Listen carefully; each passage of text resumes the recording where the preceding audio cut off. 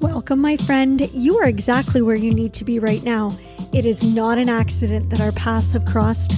I'm confident that you are here because you are wanting more out of life. Are you ready to live your life with purpose and intention? Are you wondering how on earth to pull it all together? How exactly do you turn your ordinary days into extraordinary days? Girl, let me show you how to stop facing the day ahead and start faithing it. Join me, Sarah Elizabeth, each episode as I encourage and motivate you to place unwavering faith in the direction Christ will lead you and surrender yourself to His vision for your life. He's custom designed a life for you beyond your wildest dreams, and I want to help you discover all that He has planned for you to experience. Together, let's put God into the driver's seat of your life. Let's go. It's time to faith your day.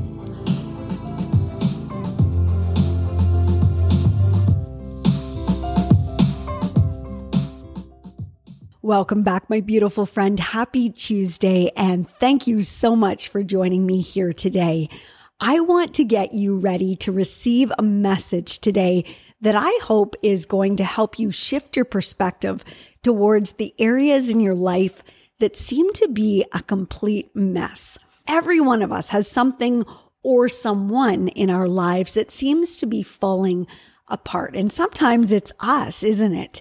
And it might be in the area of health or finance or relationships, career, emotional wellness, mental health, whatever it is. Let's be honest, we all have at least one area or multiple areas that is our mess. And it's not the area we like to show off, for real. Who likes to show off the messy parts of our life? This is not what you see people posting on social media. But fear not, my sister, you are not alone in this. And I know you need to hear this because a simple shift in the way you see your situation might be exactly what you could benefit from. And this is going to be a scripture-packed episode, and it's going to fill you with lots of truth ammunition straight from God's word. So let's do this. I've titled this week's episode of the Faith Your Day devotional podcast, Enemy on a Leash.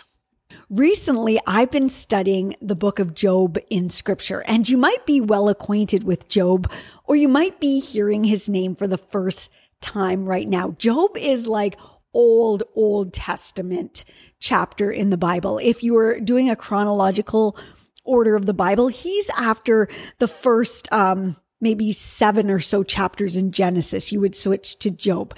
So he's early scripture. But in a nutshell, Job was a good and righteous man. And he was seen that way in the eyes of God. And God thought very highly of Job. And we actually hear evidence of this in chapter 1 of Job in verses 6-8, where it says, "When the day came for the heavenly beings to appear before the Lord, Satan was there among them. The Lord asked him, 'What have you been doing?' Satan answered, 'I have been walking around here and there, roaming around the earth.' 'Did you notice my servant Job?' the Lord asked. 'There is no one on earth as faithful and good as he is. He worships me and is careful not to do anything evil.'" That's some high order praise, my friend. Now, Job was a good man, a family man. He had 7 sons and 3 daughters, and he was a husband, and he was very, very blessed. He owned 7,000 sheep, 3,000 camels, 1,000 head of cattle, and 500 donkeys. Translation, this guy was really wealthy. And in fact, it's said in scripture that Job was the richest man in all of the East at that time. And it looked like Job had everything going for him: happiness, family, health, wealth, admiration from God. But then Satan steps in and begins to stir up some destruction. In verses 9-11, Satan replies to God's praises of Job by saying, "Would Job worship you if he got nothing out of it? You have always protected him and his family and everything he owns. You bless everything he does, and you have given him enough cattle to fill the whole country. But now suppose you take away everything he has. He will curse you to your face. My dear, here's the thing about Satan. Your blessings are a threat to him. You being deeply loved by God and admired and given praise by God drives Satan crazy. In John 10:10, we are affirmed that the thief comes only to steal and kill and destroy. In 1 Peter verse 5, we are warned that our enemy, the devil, prowls around like a roaring lion looking for someone to devour. In other words, while Christ wants to bring blessings into your life, Satan wants to bring destruction. And here's where this story takes a mega twist. God says something to Satan that, quite honestly, the first time I read it, I was absolutely shocked because I couldn't believe it. It says in Job chapter 1, verse 12, the Lord says to Satan, all right, everything he has is in your power, but you must not hurt Job himself. No, you didn't hear that incorrectly. God actually tells Satan that he can basically have his way with Job so long as he doesn't hurt him physically. What the actual what? Girls, let me assure you, this is all part of the big perspective shift that I discovered while studying this message here in this mess. So being the evil, destructive, no good devil that he is, Satan causes all of Job's animals to perish. He causes his servants to die, which basically between his servants and his animals, there goes his whole fortune. So now Job, the wealthiest man in the East, he has nothing to his name. And he also causes a strong wind to collapse the building where all 10 of Job's children are. Death and destruction are everywhere. Job is absolutely heartbroken. Like his entire fortune is gone. His 10 children have perished. And he discovers everything he has that he loved is now gone. He's absolutely devastated. He's grieving. He's mourning. And he did not realize that it was Satan and not God who caused this destruction. In the story, if you were to continue reading, Job is advised by a few friends who basically give him this message that Job must have done some pretty awful things for God to do this, to have this be deserved by Job. But this isn't the case. And not once did he turn his back on God or curse God. So in Job chapter 1, verse 22, it says, in spite of everything that had happened, Job did not sin by blaming God. So he legit was a righteous man. So just when we are feeling terrible for Job and wondering how someone could possibly even get through such tragedy, Satan comes back onto the scene again, and he decides that he wants to bring more hardship to Job because he tells God that Job's only now still praising him because he has his health. And if his health were to be gone, he would curse God for his troubles.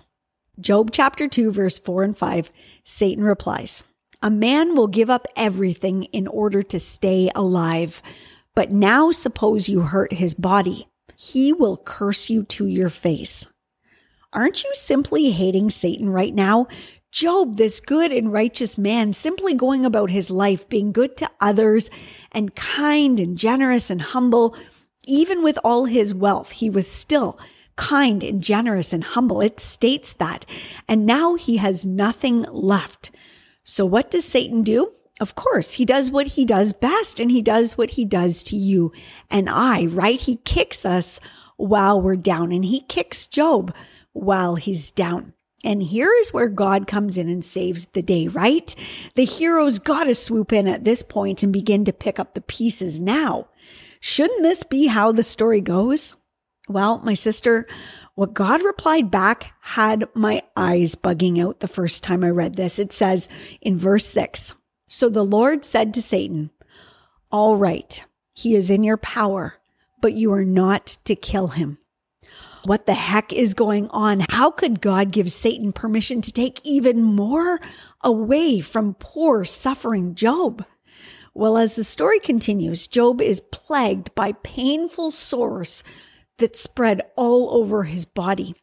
And Job's wife even questions Job's sanity as to why he is not cursing God yet. Like, it seems the logical thing to do, because you see, Job doesn't know that this is Satan testing. You see, we know that it is Satan who is causing all of Job's troubles, but at the time, Job didn't have that insight. It would seem completely understandable if he cursed God. And isn't that the question we often ask? Why do such awful things happen to good people? My friend, the book of Job is a great book to go through. Job's suffering is relatable to many of us, like perhaps not to the extent that he suffered, but we can all relate to loss and fear, grief, hardship, weariness, mental toil, and emotional unrest. None of us are without suffering. And there is so much more to this book, many more lessons we can learn. But one main highlight that I found is that despite everything going far beyond wrong for Job, he never fails to give God praise and glory. He doesn't praise God for the hardship.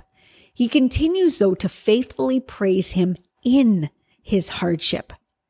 My sister, that is where you might be at today, in hardship, suffering in your own way. Maybe it's you specifically, or maybe it's a loved one who you are walking with through trauma and toil and turbulence. It's important to note that even though God didn't create this plan of testing, that was all Satan. God did allow it to happen, though. However, and here is the key perspective shift I want you to take away from today's message. You might want to write this down, my sister. Even though God allowed it to happen, he was still sovereign over the entire situation. He was still in control. He still showed mercy by placing a limit to the extent of the toll that Satan could take on Job. He kept Satan on a leash by explicitly telling him that he could not take Job's life. That was a boundary. In other words, Satan's destruction had limits. He didn't call the shots. The limitations were set by Almighty God. And God was still very much in control. My sister, that story, like I said earlier, took place at the beginning of Scripture thousands of years ago. But take heart that God is still in control of your mess today. It might feel out of control. It might feel too far gone. But God's got the enemy on a leash. Satan hasn't been granted off-leash wandering. He's still restrained by our Redeemer. And God might not have orchestrated the chaos. He might not have created this confusion you're going through, but his allowing it proves to us that he is in the driver's seat at all times. It might not make sense today or for years to come why all of this is happening in your life right now. Satan can only test, but God has the final say. Spoiler alert, in the book of Job, we do not ever get an answer from God as to why Job had to suffer the way he did. God shows up at the end of the story, though, to have a chat with Job. And throughout many chapters of this book, we read of Job sharing his suffering with friends. Like I said, and his friends are trying to give him counsel and advice as to why he's suffering. But through it all, Job never curses God. But he sure challenges him by questioning why all of this is happening. Why he doesn't just die instead of suffering so much, and how this could happen to him, a good man. When God speaks to Job at the end of the book, he reminds Job that he, God, is the one who created the heavens and the earth, that he's the one who calls upon the thunder and the rain. He brings forth the sunrise and sunset. He moves the planets. He is in charge of nature and takes care of everything on our planet. Translation, God is telling Job and reminding us that he is way, way bigger than any of us can ever comprehend. And because our minds aren't designed to be able to understand everything, sometimes there can't be an answer for our questions. Sometimes we yearn for answers, but God knows we wouldn't be able to understand. At the very end of the book, we learn about how God redeems Job. He doesn't give him the answers Job was seeking, but he sure restores what he had lost. In chapter 42 of the book of Job, in verse 12, it says, "The Lord blessed the last part of Job's life even more than he had blessed the first. He got his livestock back. His wealth was restored." It notes that he had 7 more sons and 3 more daughters. Verse 16 says he lived 140 years after this, long enough to see his grandchildren and great-grandchildren. Through much of his suffering, Job wanted to die. He thought that would be the best option to take away his pain. God had a different ending in mind, though. In Job's short-sightedness, he couldn't see the full restoration that God had in store for him. He didn't know that simply staying faithful through all of this was what was required to flood his life with blessings once again. Maybe this is where you are at today, my friend. Maybe you are in the dark valley of loss, or sickness, or loneliness, or poverty, or confusion. You might not see a way out. And just like Job at the time this was written, you do not know how your story ends either. If there is a message we can take away from Job, it is that suffering is to some degree inevitable for all of us, and that the answer to pain and suffering is God himself. We are often seeking answers as to why this is happening. Maybe that's the wrong perspective, the wrong approach. Maybe answers aren't what you need to seek out right now. Perhaps it's actually assurance rather than answers that you need in this moment. Maybe in all of this, God simply wants your trust that he is still in charge, that he has the enemy on a leash, that he has set boundaries on Satan's destruction and wants you to remain faithful through all of this. You will come through this. What you are experiencing right now doesn't make sense. And maybe it's not supposed to make sense yet. Drawing near to God in times of distress will open your hearts to the healing, restoration, abundance, prosperity, grace, mercy, and hope that is to come. My girl, heck yeah, I love what God gave us to chat about this week. So let's pray over this one, shall we? Hey, Jesus, thank you so much for giving us this time today where we can gather, we can talk about your word, we can talk about Job and his story and the lessons we can take from this, to know that you've got the enemy on a leash. He might be stirring up some havoc and destruction in our lives right now. He might be causing some chaos and confusion and making things messy for ourselves or for loved ones in our life. But Lord, thank you for letting us know through Job's story that you are still in control. This is not too far gone. This is not outside of your ability to rein things back in, and that we have promised through your word that restoration is coming. Lord, remind us to remain faithful in all of this. Sometimes that's the hardest thing. We want answers. We want accountability. We want to know why this is happening to us right now. But Lord, remind us that sometimes it's assurance that we need. We need to be assured that you are in control, that we can trust you. We know that if it's not good yet, it's not done yet. Lord, please remind us of that today. Lord, we lift up all of our family to you today, whoever it is in our lives, whether it's us or someone on our heart who is experiencing so much suffering. We lift them up to you. and just ask you to keep them in your hands today, Lord. Fill them with your hope.